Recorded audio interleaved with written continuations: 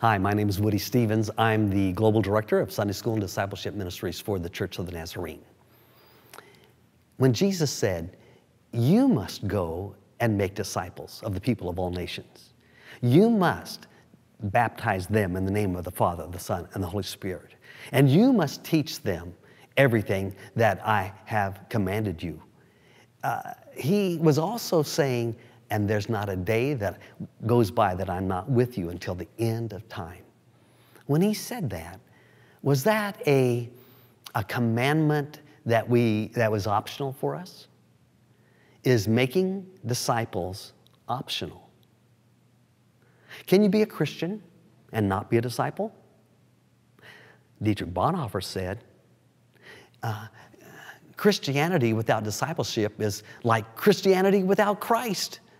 No, you can't be a Christian and not be a disciple. But let me ask you this. Do you know people who say they're Christians, but they're not disciples? I submit that to be a disciple of Jesus is not optional. But the moment I say a disciple, what does that mean and how do we understand that? What about Matthew 4:19, when Jesus said, "Follow me, and I will make you fishers of men"? Well, that's where it all begins. A disciple is a follower of Jesus.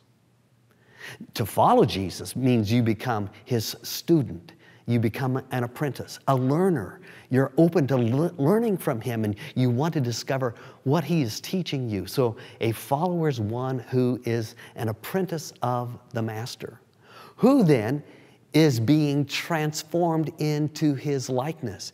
Jesus said, "Follow me and I will make you. I will transform you. I will create my likeness within you so that you can become fishers of men, so that you can join me in my mission, so that your life will be engaged in the lives of others. Follow me." That is with wholehearted devotion, loving God with all of your heart, mind, soul, and strength. "And I will make you." He'll transform you. His Spirit living within you will cause you to become more like him every day. From you will be transformed from one degree of glory into another as his Spirit is at work in you. So that then, as you are Christ-like in your own life, you can intentionally join him in his mission. What would Jesus do? What does he want you to do? How does he want you to intentionally invest in the people that surround your life so that you can be doing what Jesus would do if he were with you right then, as he promised he would be every moment, day by day? To make Christ-like disciples in the nation is the mission. To be a disciple is not optional.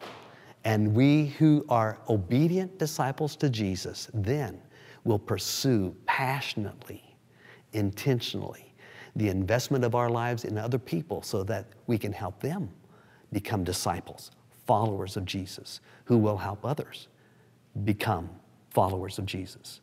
It's our mission. It's your role. It's our role. Together, let's go make disciples to the glory of God, proving ourselves to be his disciples.